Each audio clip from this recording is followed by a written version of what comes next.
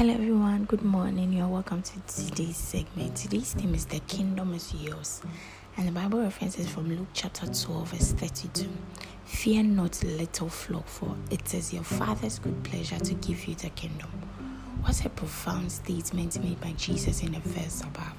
However, when he said it, he wasn't addressing a new creation. God isn't going to give the kingdom to you that are born again. The kingdom is yours. You were born into the kingdom. You are an heir of the kingdom.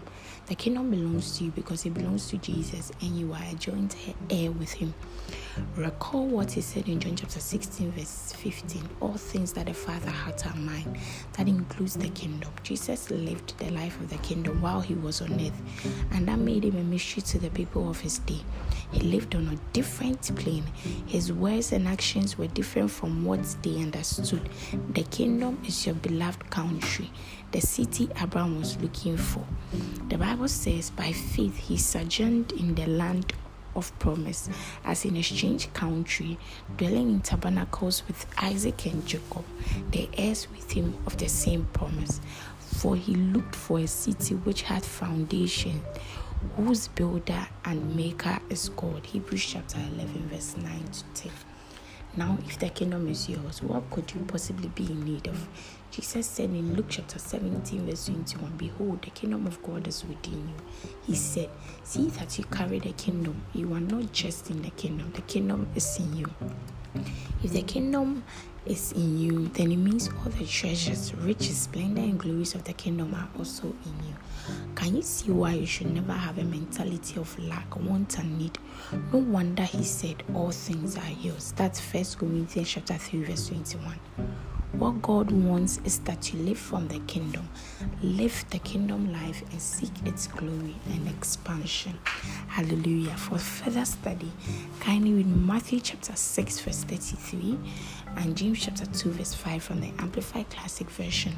If you are taking the Bible in 1 year, Revelation chapter 4 and Hosea chapters 11, 12, 13, and 14.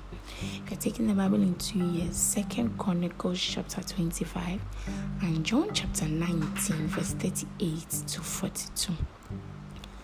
Kindly take the confession after me. The kingdom is in me.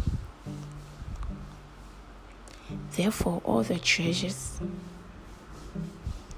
riches, splendor, and glories of the kingdom are also in me.